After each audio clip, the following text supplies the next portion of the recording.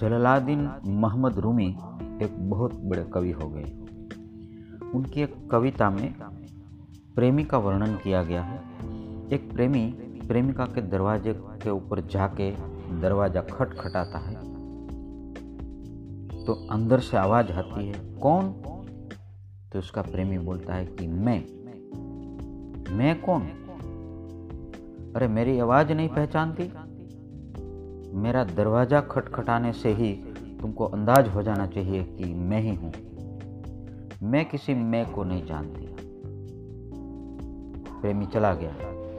बहुत दिनों के बाद फिर आया और दरवाजा खटखटाया और अंदर से आवाज आई, कौन?